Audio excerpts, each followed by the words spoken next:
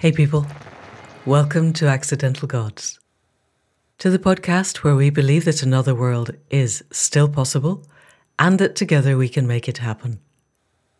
I'm Amanda Scott, your host at this place on the web where art meets activism, politics meets philosophy, and science meets spirituality, all in the service of conscious evolution and increasingly in the service of mapping a way through to a future that we would be proud to leave to the generations that follow. And this is the start of a new season. These are always entirely arbitrary, but I'm starting this one because it's a month before the opening of Throughtopia.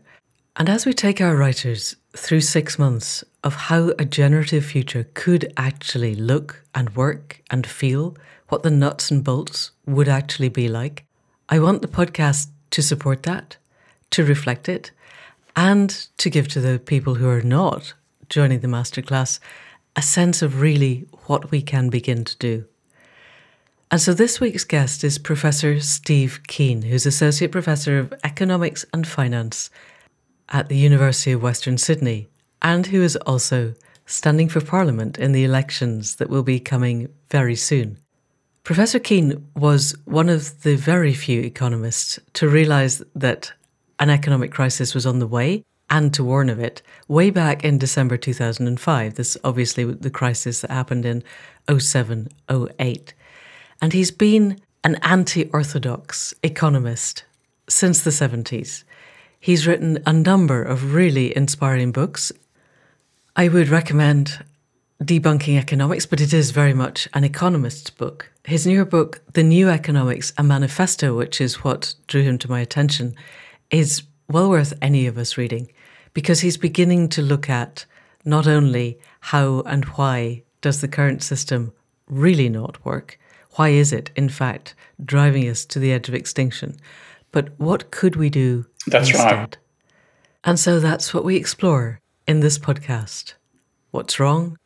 And, much more importantly, how can we fix it?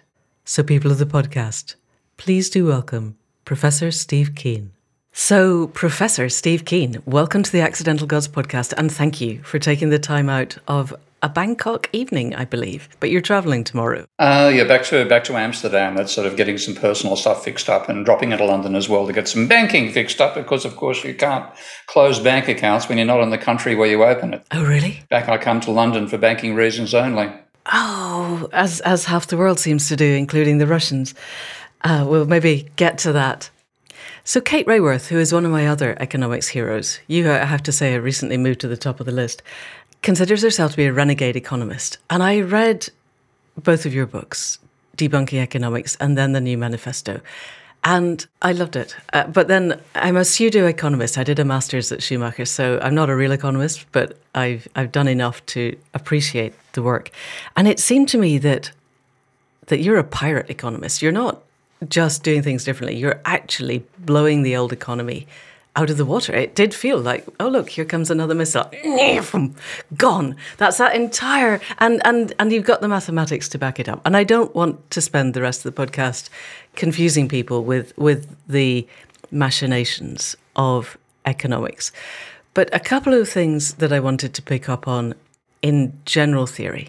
And the first one was that it's not an accident that we get to a point of, let's call it orthodox economics, just to not confuse people with lots of names, where everybody in the general public genuinely believes there is no alternative, that this is the way the world is.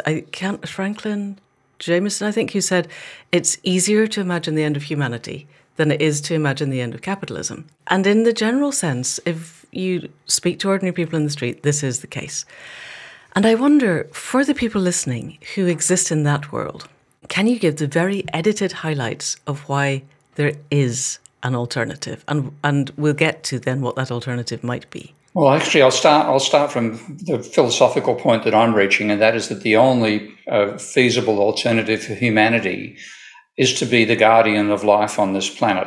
If we're not the guardians of life on this planet, we will not be able to live on this planet either. Now, is capitalism the best system to guard life? No. In fact, you have to constrain that side of humanity. It's an incredibly powerful system for innovation, and that's important. Under the period which we call capitalism, humanity's knowledge of how the universe functions has grown dramatically. But that has largely been done by people who themselves aren't capitalists, from Newton to Einstein. So human knowledge is an incredible resource, which I would hate to see us lose. But to sustain it for the indefinite future, at least on this planet, we can't have capitalism as the dominant social system. In outer space, whenever we get there, maybe, but not on this planet, because you cannot treat this planet as a place you plunder first, profit second, and depopulate third, which is what we're going to end up doing, not to ourselves initially, but certainly to the other forms of life on the planet. So we have to become custodians of life and fit capitalism inside that. Beautiful. Yay. And I think I would suggest even in outer space, because capitalism doesn't just destroy other species, it destroys anyone who isn't at the top of the capitalist pyramid. So even in outer space, I would imagine that capitalism is going to be very destructive of the people not at the top. Although I had a friend once who was part of the medical team in Goldman Sachs, and what I realized was that they were right at the top of the capitalist heap. But within Goldman Sachs, they had a completely socialist structure where if the lowest quant's uncle was ill in India, they got flown to the same specialist as if the CEO was ill, because they didn't want anybody worrying about healthcare for themselves or their families. So they had created a totally socialist, utterly even system, egalitarian, within Goldman Sachs. It was just that you had to be in Goldman Sachs, which is right at the top of the pyramid, to benefit from it. Well, a similar thing applies to, even I'm not going to eulogise Elon Musk necessarily here, but it's the same sort of thing applies inside those sorts of companies, because you want people, if you think inside a company itself, a company is not organised in a capitalist way. Okay? And this is one of the ironies of capitalism that the economic theorists themselves haven't properly got their heads around, at least the mainstream hasn't. Corporations are command and control systems. They exist inside a market economy. Now, you can have a command and control system like the one, you're saying the top of that particular member of the vampire squid fraternity. They treat everybody as socialists inside while they are rapacious towards the outside. But inside every corporation is a command and control system, and they exist in the market. So the market, in effect, if you like, is like the water. The fish that swim in those are command and control systems we call corporations. Okay, that would be a rabbit hole we could go down, but we might get back to it later.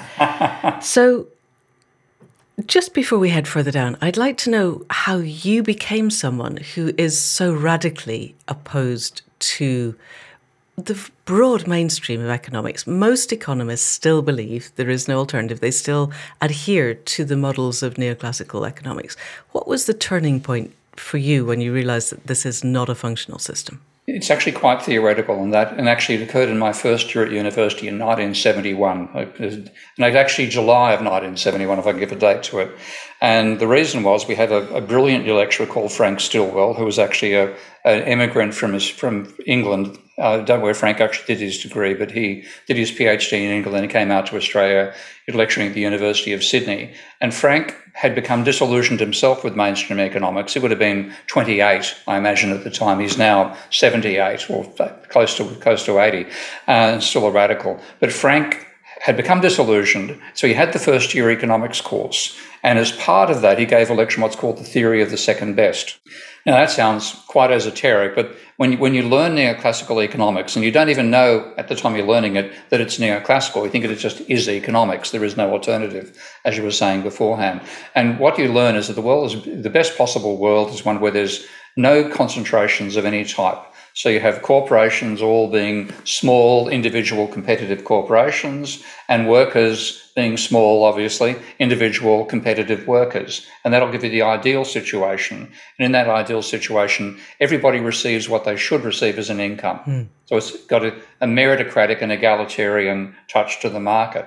But then what Frank said, well, this thing called the theory of the second best says, what if you're 2 steps away from that perfect situation? So you have trade unions representing the workers, and you have employer organisations representing the employers, and they're currently bargaining. And that's what's setting the wage. Are you better off if you abolish one or the other? And according to conventional economic theory, you make welfare worse if you abolish one or the other. You've got to get rid of them both at the same time. Right. Now, I remember learning this in the lecture theatre and thinking, what? Because before that, and I remember writing a first-year essay about how we should abolish trade unions and monopolies, but I thought, hang on a second, you can't possibly imagine abolishing them both at the same time. This is just crazy. Now, what's going on? Because here is a theory that I thought explained the real world really well, and I felt very much committed to this meritocratic view of how wages are determined and how profits are determined and so on. And suddenly I got this crazy result that if you want to live in this perfect world, you've got to change everything that's imperfect about the real world at the same time. I thought, that's nonsense. There's got to be something wrong with the theory if it leads to this result. So I checked my textbook. Of course, there was no mention of this theory in the textbook. You only got taught this if you went on to an honours degree or a master's degree, PhD qualifying. Then you might learn about it. But by this stage, you ended up being so committed to this vision of capitalism as a perfect meritocratic system that you regarded that as an interesting little curly thing to be forgotten about. Well, learning it in the first year, hang on a second, my brain hadn't been rewired to think completely like an economist. So I went down to the library and looked up the original reference. And at this stage, I was studying first-year mathematics, which was easily enough to cope with the mathematics of the paper. So I realised, okay, it was impeccable. It was very accurate. I think the authors were either nominated for or got the Nobel Prize for this work. So it was a work of high status. But it was ignored by the rest of the mainstream. And then I thought, what else am I not being taught? So I went to the economics journals, and this is back in the days when journals were all physical, of course. There was no such thing as an e-journal, and stuff took time to be bound. So I just grabbed the first bound copy. It happened to be I think it was the 1966 or 69 volume of the Economic Journal, and there I found I think it was 66 actually. The others were unbound and waiting to be bound, and it would come back at some point after they'd been, because they were binding journals for thousands of journals at the library. And there's a paper by Paul Samuelson, who was the most prominent economist alive at the time. And it's called a summing up. And in this paper, he admitted that the theory of meritocratic income distribution that I was being taught in first-year economics lectures was mathematically unsound as a result of what's called a debate between Cambridge, UK and Cambridge, Massachusetts, called the Cambridge Controversies. And as the representative of the American side, which was fighting for the mainstream conservative stuff, he conceded defeat. He said, we're wrong. And the final line said, if this makes you nostalgic for the old-time parables of neoclassical economics, we should remind ourselves that scholars are not born to live an easy existence. Wow. Now, that should have been throw out what you're being taught and start all over again. But no. Same old crap still being taught. And today, if you ask any economist who knows about the Cambridge Controversies, without knowing it carefully, of course, they will think the neoclassicals won that debate. Oh, isn't that interesting? So I just realised I was being taught a mendacious theory, and that's when my change began way back in first year university at the age of 18. Good man. Very good man. Because it seems to me, reading relatively broadly but not at great depth, because I'm not a mathematician and my brain tends to fuse quite early on, that economics is the pseudo cover for a political movement. And what they do then is that they find enough mathematics to confuse basically everyone who's not a really hardcore mathematician to be able to go, okay, this is fact now, we've got the maths. And it's covering a political belief system. And that came home to me very strongly with the Larry Summers, Yanis Varoufakis conversation about in and out groups. Can you tell us that? Because then we can lead on in from there to what we're going to do about this. Well, that's actually another book I should recommend to your listeners as well, which is Adults in the Room by Yanis Varoufakis. Yes. I've got to say, Yanis is a close friend of mine. Oh, is he? But that book reads like a novel. It's a fabulous read. And I recommend it to anybody to get a feeling for what actually happened to Greece and Giannis as a human being as well, and so on. But it opens with Giannis meeting up in I think it was in Washington, going to meet in some strange bar somewhere and waiting for somebody to come and meet him. And the person says, "You made a big mistake, Giannis." And Giannis says, "Well, what's that mistake?" He said, "You got elected." And that was Larry Summers saying, which of course I'm now running for election myself in Australia, by the way. So that's quite, Giannis and I have something in common now. I might make the same mistake he made. But the point that, that was Larry Summers that made that comment. And then Larry in the conversation said, you're now prominent enough to become part of the in-crowd. But one of the rules of the in-crowd is in-crowd members don't criticise other in-crowd members. So once you're accepted, if you are accepted, you can't criticise me, you can't criticise Joe Stiglitz, etc., etc. And Giannis, and bless his cotton socks, said, "No, I'm going to remain an outsider. I'm much more comfortable being that." And the same thing applies to me. So we were rebels. We met together in, I think, 1991 when he turned up at Sydney University as a lecturer, and I was starting to do I was finished my master's and starting to do my PhD. So, but that's the idea there's only one way to think about the economy is first of all wrong, because if you do the mathematics properly, and this has been done not just by me, by a whole range of mathematically talented economists, some from the mainstream themselves, so they've shot their own feet off, but others, critics from the outside, who've disemboweled the damn thing. If there's no other alternative, then there's no way to think about the economy at all, because every last supposed mathematical foundation of neoclassical economics has been falsified. Blown out of the water, yes. Either empirically or theoretically. So, there has to be an alternative because everything they've done is wrong. Excellent. Okay, so I don't want to go down the rabbit hole of let's look at all the maths because we will confuse people. But you said earlier that one of the things that struck you when you realised that the Cambridge controversy had been won by the other side is that if we change everything that's wrong about the real world simultaneously, then things will fall apart. Nevertheless, we're in a situation where the real world is in a very fragile state in terms of the climate and ecological emergency. We have a global political and economic system where there are people continuing with business as usual, as if the climate emergency didn't exist. And it has always seemed to me that the only way around this is to change the economic system fundamentally and change the political system at the same time. And you're standing for office, so we can go into how we might change the political system in a moment. How would you, if you gained office, supposing you not only got elected, but you got elected and had the capacity to then pull together a cabinet and change the political and economic structure of Australia, which is a pretty major player in the world, and make of it a beacon of how we could do things, how would you begin to restructure the economy in a way that isn't going to kill thousands of people, millions of people, as the old economy falls off a cliff?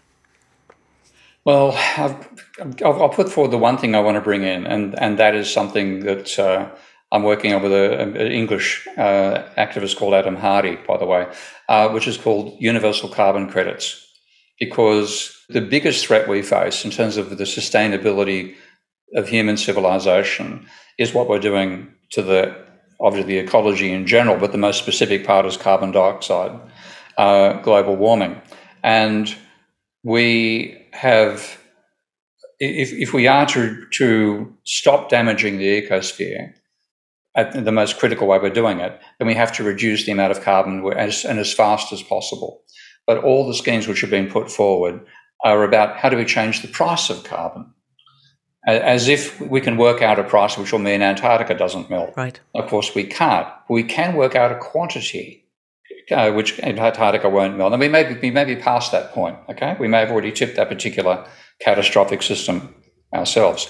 But we need some way to physically restrain the amount of carbon dioxide we put into the atmosphere. So the scheme that I've come up with and Adam came up with before me independently was the idea of universal carbon credits, a bit like a universal basic income. So everybody would get a universal carbon credit every day through a parallel monetary system, which could be run by the central bank or could be run through the private banks as well, where the carbon credits were created by the government. And initially what I would do is set those carbon credit equal to the average for a particular country. So every UK resident would get the average carbon consumption of the UK that day, every Australian, and so on. So let's stick with Australia. We'd each get a carbon credit equal to the average. And then every commodity you bought would have two prices. Its current money price, and of course your own cash flow determines what you could pay out of that, and its carbon price. Now, because of the inequality of distribution of income, 95% of the population would not exhaust their carbon credits, but the top 5% would. And so if they wanted to continue shopping, they would have to buy carbon credits off the poor. Okay. So there'd be a direct the rich would have to buy something off the poor. Okay? And the poorer you were, the more you'd have to sell, because the lower your carbon consumption would be. Right. So what I want to do is put as much pressure on the rich to reduce their carbon consumption as possible, to initially benefit the poor, because when you try to put a price on carbon, everybody has to pay the price, and incomes are being unequal. The poor can't afford it, whereas the rich can. And we need something that the rich who can afford it can pay, and the poor benefit. So the idea of the universal carbon credit would be to do that, and then that would both encourage the rich to dramatically reduce their carbon consumption, to encourage technological development of products which reduce carbon consumption radically, and it would give income distribution in favour of the poor out of the current system. So that's the thing I most want to achieve. Okay, so can we unpick how that works? So supposing I have a sack of potatoes that I want to sell you. Or no, let's suppose there is a sack of potatoes and you're rich and I'm poor, and the sack of potatoes then, it costs $1, and it also would cost 5 carbon credits. Yeah, well, I mean, we know if you go shopping, in any supermarket, of course I'm thinking in terms of a standard retail system, you pick up a pack and you'll see 25 ingredients listed. Well, I'd make the 26th ingredient or the first ingredient the carbon content. And so when you went to swipe it at the checkout, as well as saying, okay, that's going to cost you $1 for that kilo of potatoes or a pound, then it would also say, and it's going to cost you X carbon credits, so that represents the carbon content. So it's just like a bank account and would run down the same way a bank account does. And when your carbon credits are out, then, so if you're rich and I'm poor and you've run out of carbon credits and you still want the potatoes, you could presumably through an app structure bid for my carbon credits, and whoever I bid the most, if we're in a capitalist structure, I could sell.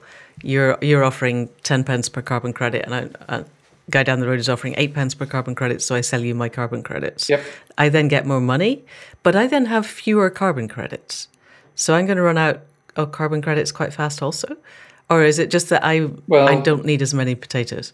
You'll have surplus carbon credits. I mean, right. Because income and wealth are so badly skewed in capitalism now, if you set the universal carbon credit on a daily basis at the average carbon consumption per person in a country, then probably 90%, at least 90%, more likely 95%, would already be consuming less than that. They'd never exhaust their credits. Right. Whereas the top 5% are exhausting it. As soon as they get out of their satin sheets, they're exhausting it. Yeah, they turn on the shower. That's their carbon gone for the day. Have you seen? Well, that's that show about the Netflix show about the Becoming Anna or Inventing Anna, the woman who was a con artist who ripped off American high society in New York.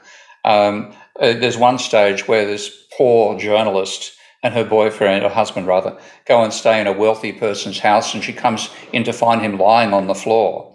And the reason he's lying on the floor, he says, come down here, you've got to feel this. And the floor's temperature is in Fahrenheit, 98.4 degrees Fahrenheit. Wow. The floor is heated to the level where it's exactly the same as your skin level, so you don't feel any cold as you walk across a tiled floor. That's why I'm saying as soon as they get out of their satin sheets, they've already more than exhausted their quota. So the rich would have to pay far more to buy what they need, and that would, A, distribute income back to the poor, and B, it would put enormous pressure on them to reduce their carbon footprints, both by consuming less, but also by saying, I'm not going to buy that, a gas-powered car, I'm going to buy an electric, et cetera, huge pressure to change our consumption patterns. So that's the thing I most want to achieve. And does this extend internationally with a common carbon currency? No, for one very simple reason. If you want to stop something happening, make it international. Okay. Okay. There was actually a wonderful, a couple of renegade journalists went to interview. I've forgotten where they were from, but one of these renegade journalist groups, and they interviewed a bunch of consultants in Washington as if they were going to buy their services to con some policy they wanted through the government. And these consultants were bragging about how they managed to prevent action on climate change. And one way they did it was by supporting a carbon tax, because they knew there was no chance of the tax ever passing through Congress. So I have the similar attitude to international agreements. If you want to make sure nothing gets done, try to make sure it happens at the international level, because some country, normally my own country, of course, Australia, will block it. So let's do it at the national level. We have a functioning polity at the national level. Let's do it at that level. And then after it's working at the national levels, maybe then we can talk about coordinating, but let's get it done at the national level first. Excellent. Okay. So at the time of recording, there's still an interesting war happening between Russia and Ukraine. As far as I understand it, no country in the world counts its military carbon output in its overall CO2, because that's a national secret, because otherwise you could work out how many planes we'd got. I think there might be ways to do that without that. But anyway, carbon budgeting in the military doesn't happen. I am watching a war happening, which as far as I can see is going to spike our CO2 right through the roof and probably blow any chance of us staying under 2 degrees. In your modelling, have you extended this to military carbon outputs in any nation, or is it purely, at the moment, domestic consumption? It has to be domestic consumption, I think. The military is something we have to address, but to try to start by reforming the military, how many oxymorons do you want in one conversation? So I think the military is a clearly important issue, but if you try to restrain the carbon output of the military, you're likely to get the carbon output of the military directed at you. Yes. Okay, so in behavioural terms, positive reinforcement works better than punishment, and I'm imagining that the people who are used to being able to buy whatever they want will get quite cross when they discover they can't. I hope so. But they have a tendency to find loopholes. And I'm wondering, is there a carrot as well as a stick? Is there, other than, hey guys, extinction is coming, it would be really good to do something, which is manifestly not a narrative that works, because we've tried it for a good number of decades and it's not made any difference. How do we persuade the super rich who just are so used to being able to get whatever they want that at some core limbic level they're really going to fight if they can't? How can we help to persuade them that this is a thing that they want to do? Is there any carrot in there? Well, there's another group led by a guy called Denton Chen, and Denton is proposing a carrot system where you get rewarded for innovations that reduce carbon overheads. So the two can work together, but equally, you can see the extent to which there's gaming of positive incentives. Now, that makes it very hard to, corporations are so good at evading tax, so good at exploiting things like carbon offsets and so on, that I think there's very strong problems either way. They're more likely to go for Denton's scheme initially than mine. And to some extent, I simply want to have the structure set up to enable the scheme I'm talking about. If it doesn't get implemented before we have a crisis, I could cope with that so long as it exists once we have a crisis. Because if you walk into a crisis and you don't have a structure in place to cope with the aftermath of that crisis, then that's when you start falling apart. So, I'd set mine up initially as a parallel banking system, which could be used for any purpose. That could include, for example, tax rebates. Okay?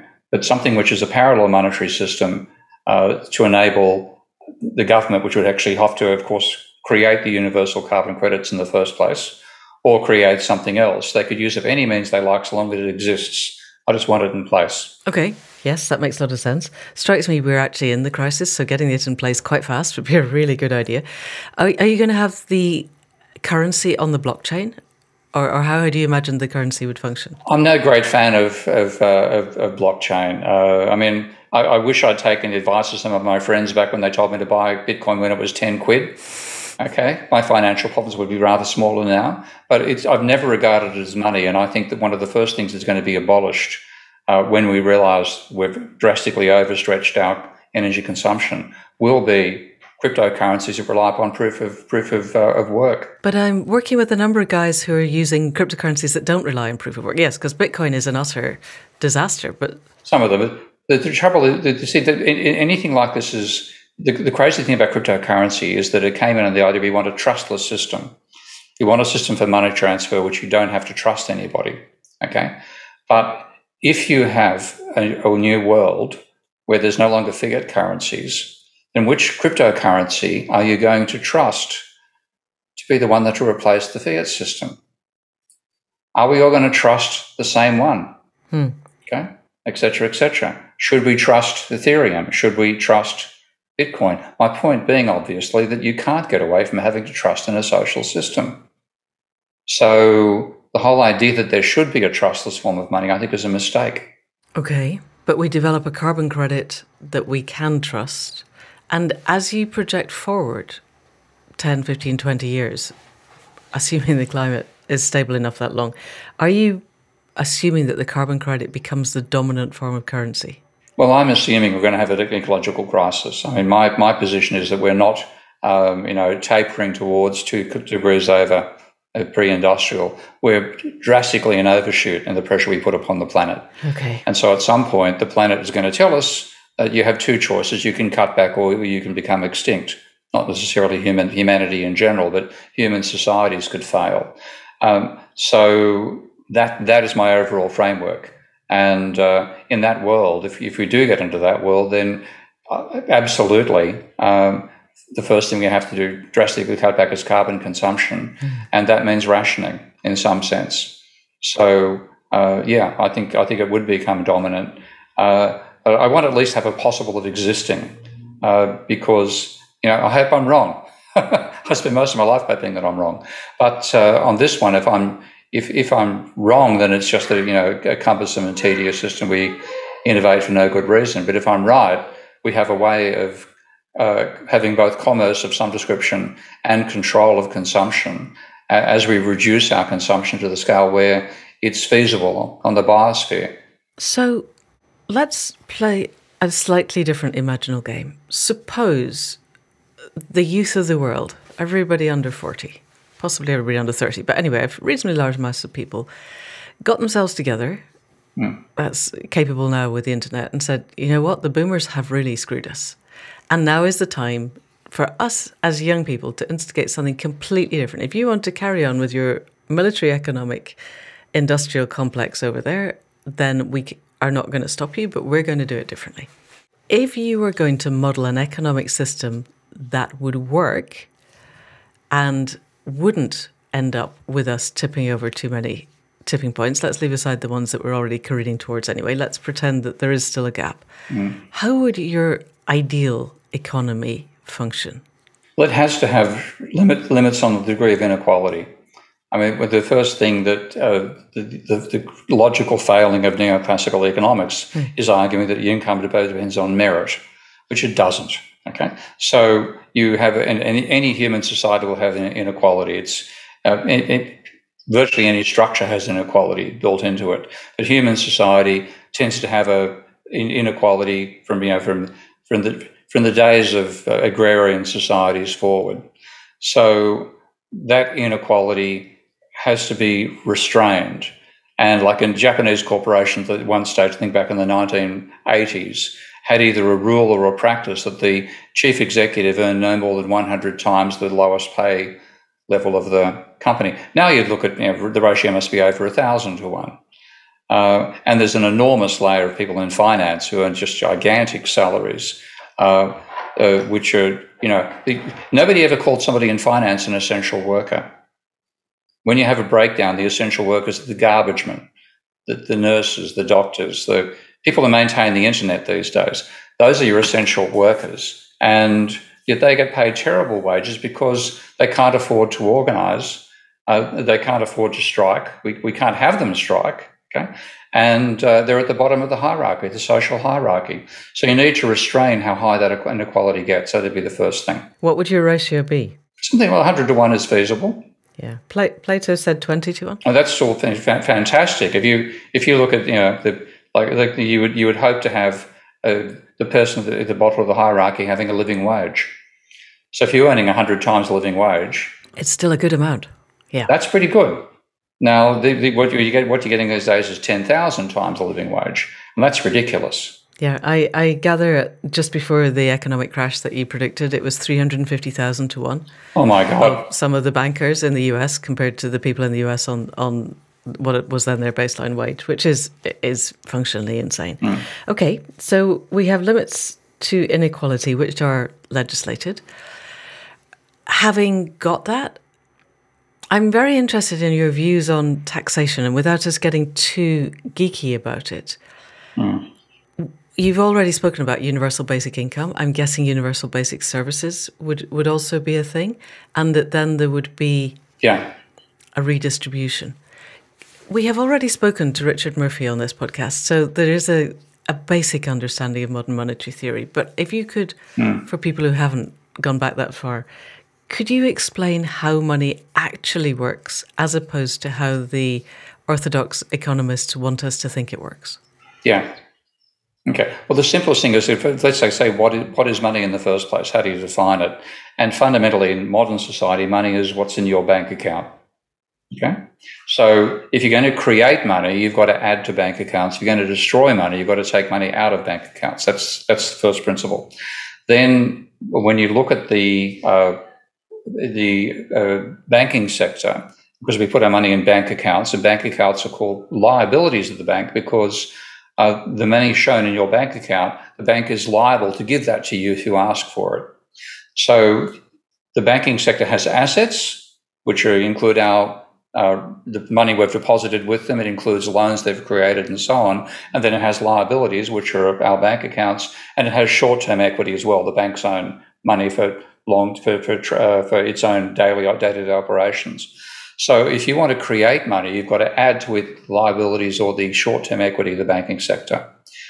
Okay. Now, to do that, you've got to also add to the assets. And that's part people don't get their heads around unless they've done sort of study that I've done or they've done an accounting degree.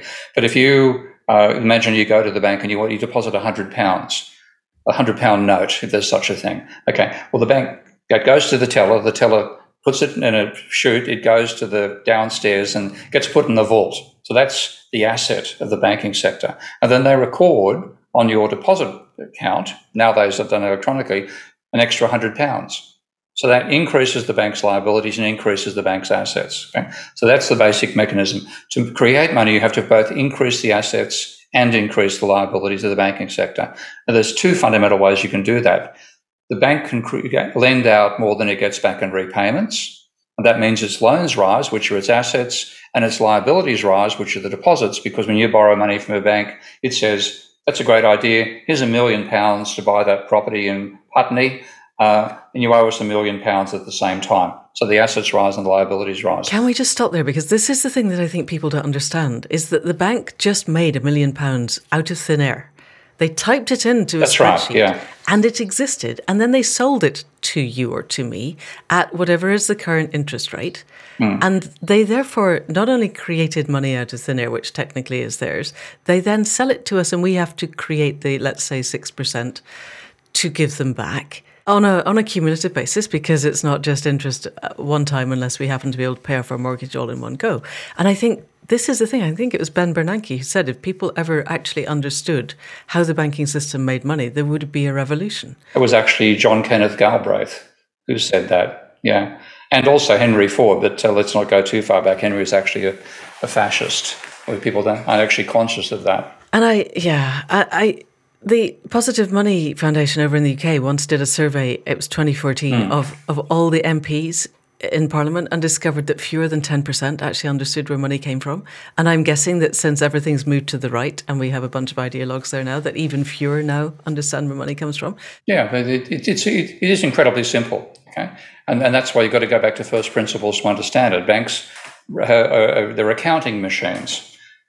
And the accounting is based on assets and liabilities and equity. And your assets minus your liability equals your equity. That's the rule that applies to all of them. So if they want to, what we've given them is the right to create their own assets if they create liabilities at the same time, where those liabilities are our deposit accounts. So banks create money by lending more than they get back in deposits, or in repayments, pardon me.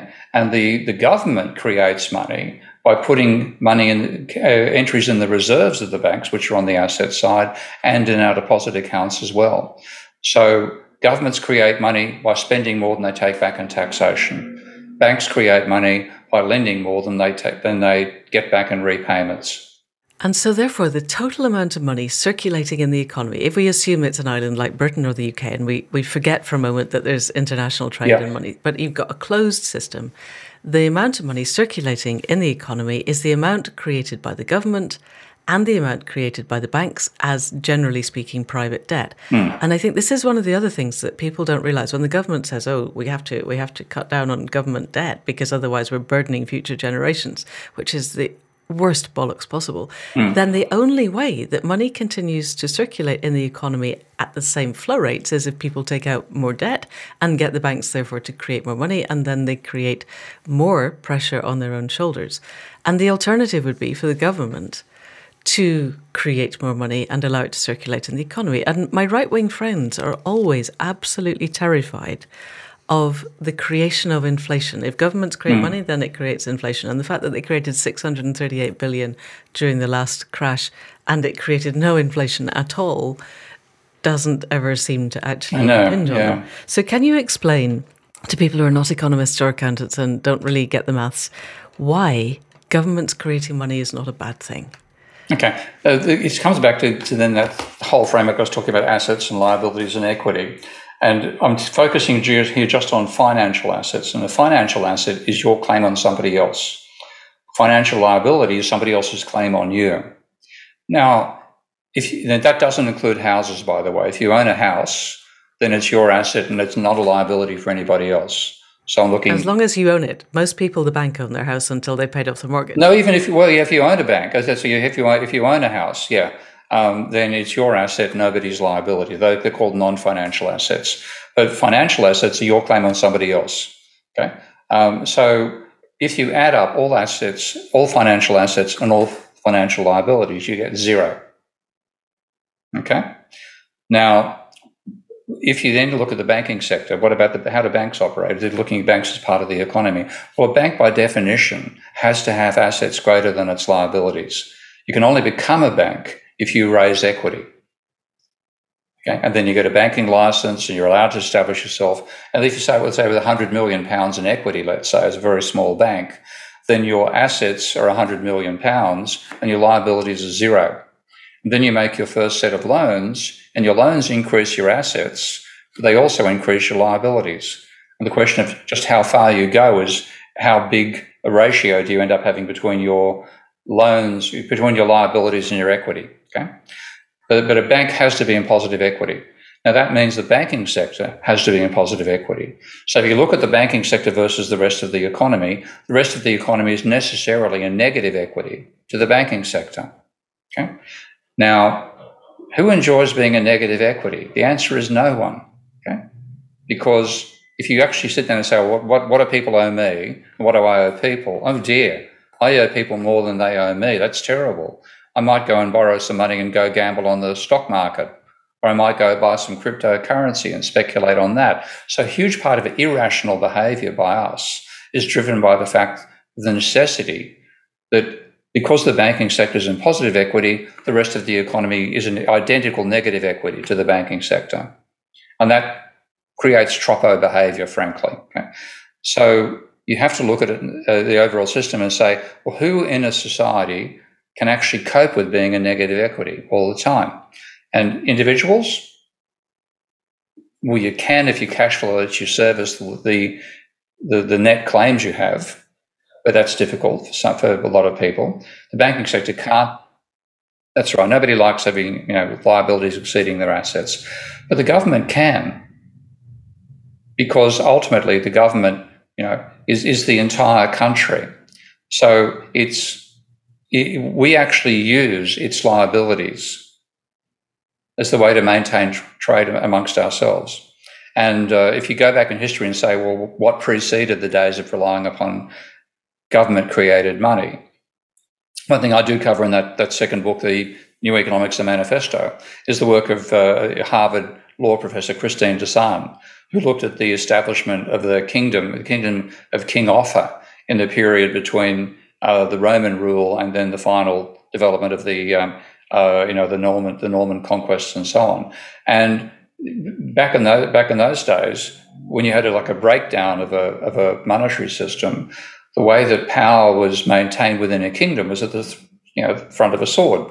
You are required to give us 100 chickens. I'll come out and take the 100 chickens. And if you don't like that, then I'll slit your throat. Okay, that was commerce. That was state public relations between the Romans with their own credit system, and then finally the UK developing its credit system based around tally sticks predominantly.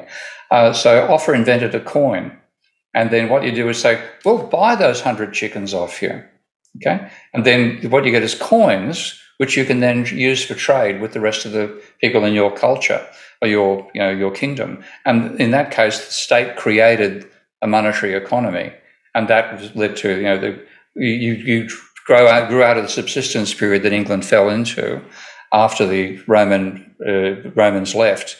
And that sort of coin, as well as being a way for the state to appropriate what it wants from the rest of the economy, was also a means of growing the rest of the economy. So the coins were a far nicer way for the state to appropriate what it wants. And it had the double effect that you could then use that as a basis of commerce, because you all were going to pay taxation. Okay, so you needed the coins to pay the tax. And then, and that's the essence of modern monetary theory today, to say that the state creates more liabilities for itself than it creates assets. That has the reverse effect on the public, creating more assets for them than liabilities. So the government debt is the record of how much money the government's created. And that money, when it circulates, is debt-free for the recipients. So if you borrow money from a bank, you owe debt, precisely that same amount of debt to the bank. But if the government spends more on you than it takes back in taxation, you've got additional money in your bank account above and beyond what you'd have without the government existing. Exactly. And this is the thing that I think certainly was a paradigm shift for me, is the understanding, if I decide to make some money in my back garden, we live 10 miles from Offa's Dyke.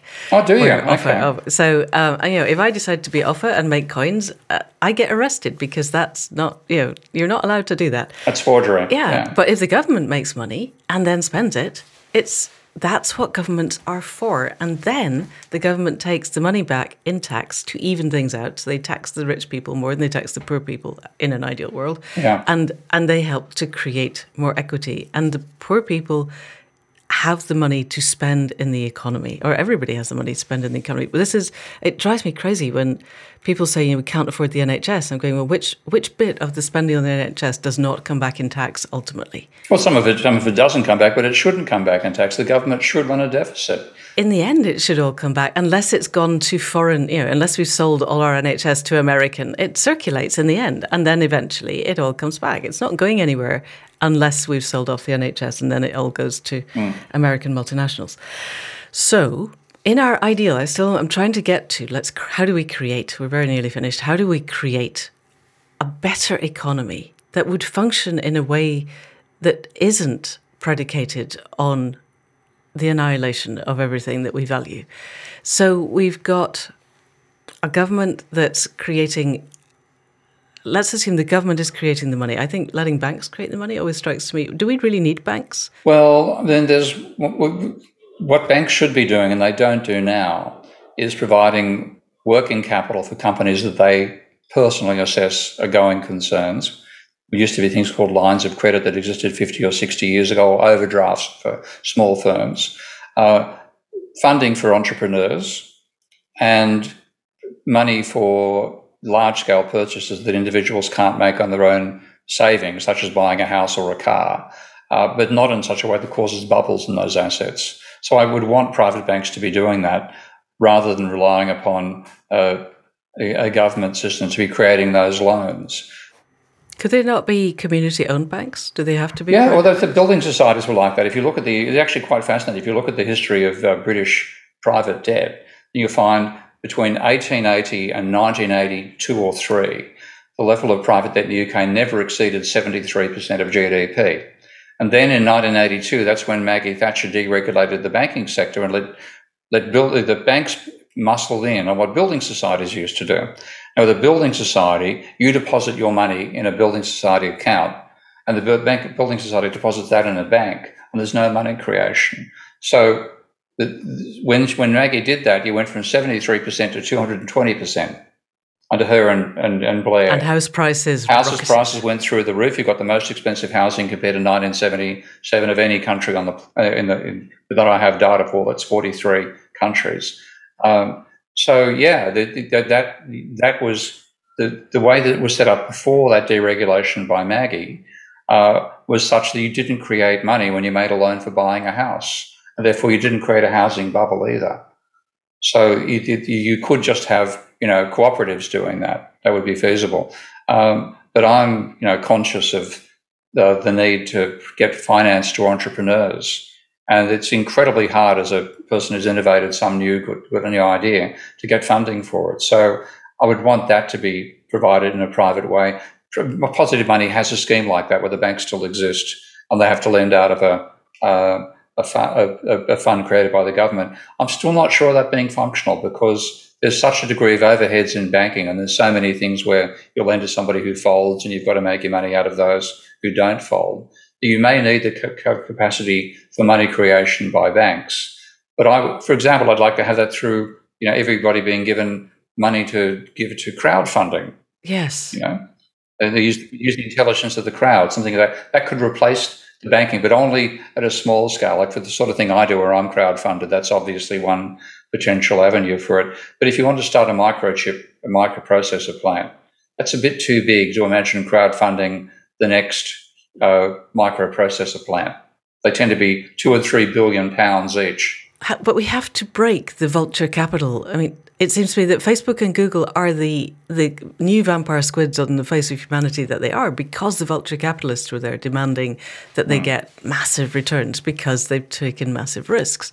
Somehow, I would say we have to break that if we're going to have a holistic economy that functions and doesn't create massive inequalities. And one of those would be enhancing crowdfunding and saying everybody gets X pounds, X dollars per year that they have to allocate to crowdfunding. So you could do something of that nature and then harvest the intelligence of crowds as to what gets funded. Right. Beautiful. Okay. So I'm aware that time is moving on. So let's just, as a last thing, move to you're standing for Parliament now in Australia. When is the next election? Because there was a point when it might have been now. Yeah, it can be called an arbitrary date by the Prime Minister, but the final date has to be no more than 3 years after the last election, and that's May 21. So we think it'll either May 14 or May 21. Okay, wow. And he doesn't have to call it, how far in advance? Is it 6-8 weeks? 6 weeks. So right. Yeah, it's better than the American where there seems to be election permanently. Yeah, of course. But our Prime Minister only knows how to campaign. He makes Boris Johnson look skillful. Oh, really? Whoa. Yeah, he's dreadful. So we think he's delaying the election for as long as he can. So we're guessing May 14 because it's embarrassing to have it go the entire 3 years. Okay, just to give himself a week's notice. So if you were to recreate a political system that had a political economic basis of the economic system that we've been suggesting, I'm guessing that first past the post, even with compulsory voting, which you have in Australia, which always strikes me as a really interesting option, would probably not be the way that you would choose to structure it to use the wisdom of crowds in the way that we could. Have you an idea of how you would, in our new superstate that we're going to create that's going to save the world, create a democratic structure that would be more functional than the one that we have at the moment? Oh, well, there's already one. We call it the Hare-Clark system. It's after its inventors, and it's used in Tasmania, the Australian Capital Territory, and I think New Zealand. And that is a proportional representation at the regional level. So rather than having one person per electorate being elected, I think you have 4, And if therefore anybody gets 20% plus one vote, then they get elected in the Hare-Clark system. So 25%? No, it's actually it's the number of people being elected plus one. So once you get if you exhaust the vote, like the top 19.998% of the vote is already covered. Okay. But that's the rule. So if you look at the Senate I'm being elected from, for example, there are 6 candidates elected in the Senate in New South Wales, which is an electorate of 5 million people. And if you get 1/7 of the vote plus one, you get what they call a quota, and you therefore get elected. And so that exists in the area that you are standing in? That's right, the Senate, Australian Senate, we have 12 senators per state. All of them, half of them are elected every election. So there's 6 positions.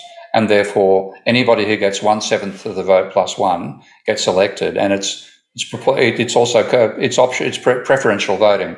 So people have to vote for minimum 6 parties, 1, 2, 3, 4, 5, 6, and then they can ignore the other parties, or they vote for individuals 1 to 12. Right. They can do either way. And then the votes, it's a very exhaustive system to decide who's actually won. Far, far better than the Monty Python-esque farce that you guys have in the UK. Yes, okay. And you also have compulsory voting. Whenever that's suggested over here, people suggest that this is some kind of weird form of fascism and that you shouldn't compel people to vote.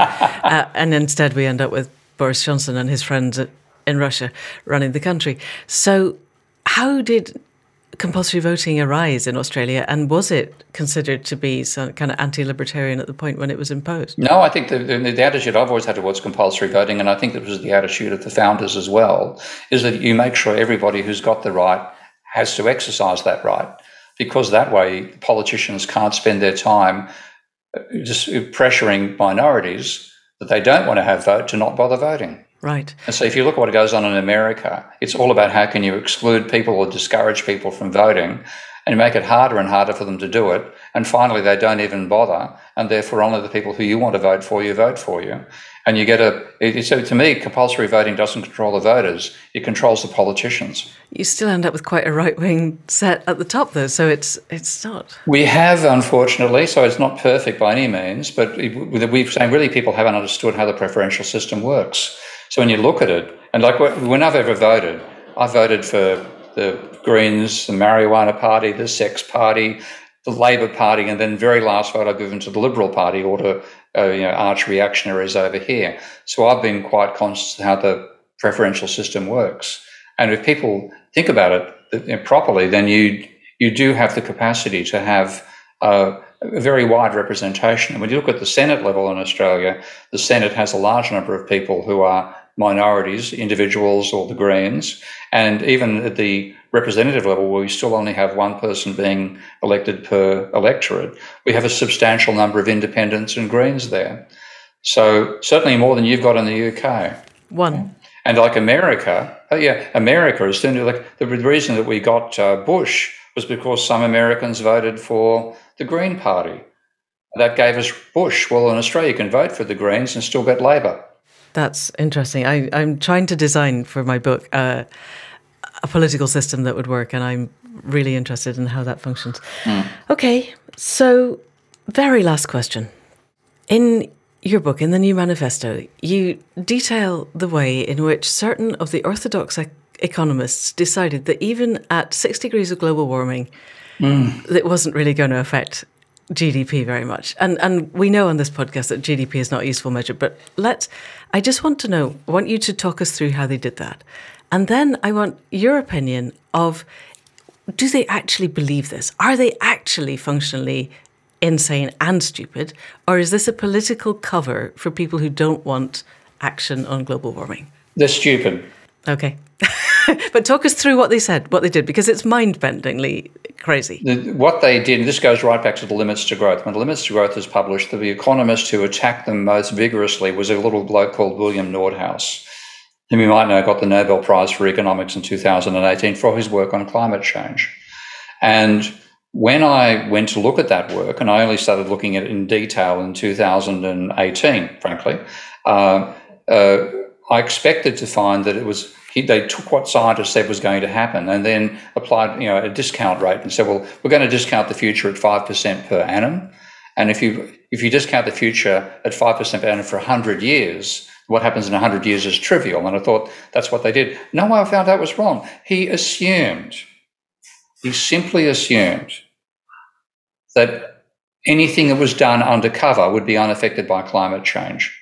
This is in a 1991 paper. He says that there are some activities which are exposed to the climate, so agriculture, forestry and fishing. Other activities take place in, quote unquote, carefully controlled environments, which are negligibly affected by climate change. He gave examples of microprocessor production and surgery. Okay, well, fair enough. Okay. And then he said 87% of industry is done in carefully controlled environments.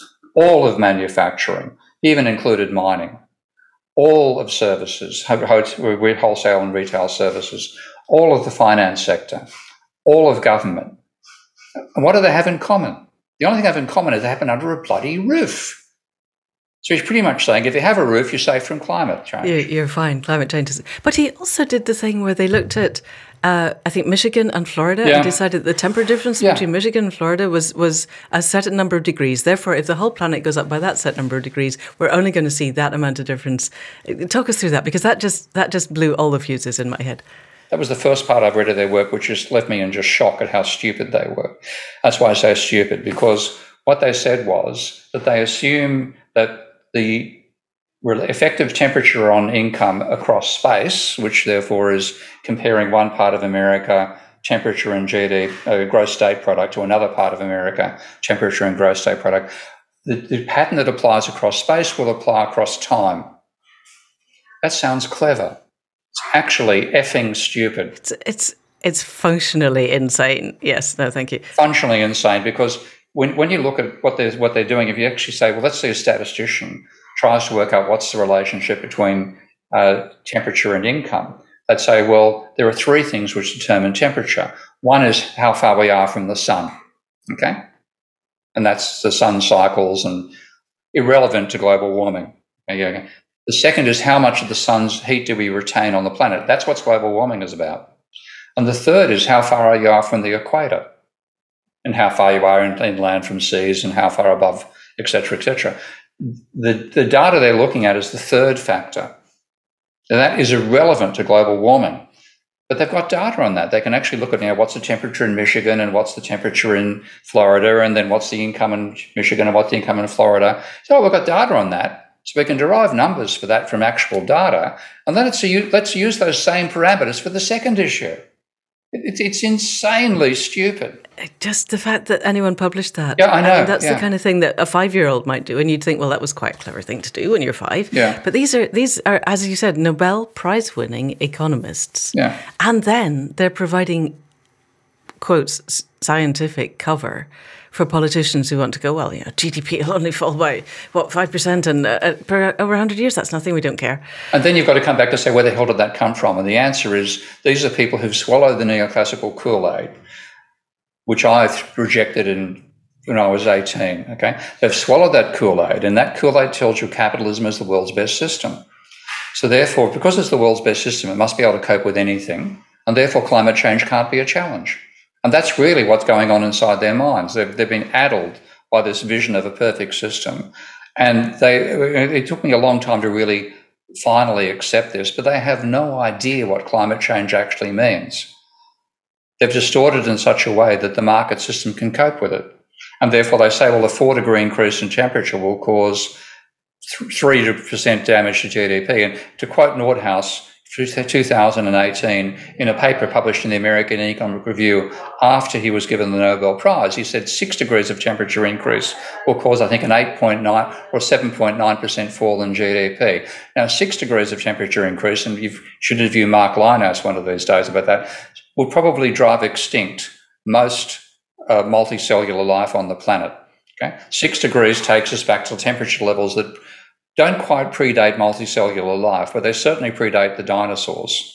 And so if we put that much extra heat into the planet, then the whole structure of the climate becomes something which is hostile to large-scale organisms. And we're a large-scale organism, so along with everything else, then unfortunately we are. We depend upon lots of other things that are large-scale organisms. So they are completely wrong about what climate change actually is, and they'll dress it up all these fancy statistics about numbers that they can actually generate out of current data, which are irrelevant to what we're doing to the planet. Oh, I thought I was going to end us on some kind of a happy note. Okay, so have you got a plan in place if you get elected to get your carbon credits into the Australian government system, and do you think it's likely? The thing I'm going to probably push for is a digital currency run by the central bank, because I think at the moment Australia does have, when you pay tax in Australia, you have to give your bank account to the tax office the number of course, and therefore the tax is paid through your bank account. The UK doesn't have that system. As I found when I was there, I thought quite crazy. But you could then use the system as a surrogate bank account. So the money goes to your digital account, and then you can transfer it to your actual account. So it'd just be another system which would sit there for immediate contact with the public from the government if it was required. And so I'm going to push for a central bank digital currency. Brilliant. And then the carbon currencies can be paid into the central bank digital currency, and then we're good to go. Yeah. Okay, that's a good place to stop. Professor Steve Keen, it's been a pleasure and an education. Thank you so much for coming on to the Accidental Gods podcast. Thank you for the invite. And that's it for another week. Enormous thanks to Professor Steve Keen for standing up for so long and so lucidly against the manifest insanity of our current economic belief system. The fact that there is an in-group, and the first rule of the in-group is that we don't criticise the in-group, is why we are where we are. It's why our journalists on television and in newspapers continue to peddle the concept that the government takes our tax and then spends it, rather than the government makes the money out of nothing and then gives it to us and takes back taxation as an effort to even things out. And I think this is, in and of itself, a revolutionary concept. And then if we add Steve's ideas for carbon credits and a government system of banking and universal basic income and universal basic services and a fixed ratio between top and bottom level pay, all of these could be done now. They could be done within our current system without breaking it apart and causing the havoc that would wreak. So if you do nothing else after this podcast, go out and talk to people about how money actually works. Call out the lies that we are told about austerity and about the need to suddenly clamp down. We need urgently to cut down on everything that releases carbon. In fact, all of the toxins that we release into the biosphere, those need to stop. And that's not the same as deliberately imposing austerity as an ideological choice so that you can create a permanently terrified population who will do what you want them to do because they're scared of not being able to pay the rent or the mortgage or for food or for heating. It doesn't have to be like this, people. Okay, so rant over. We will be back next week with another very different kind of conversation.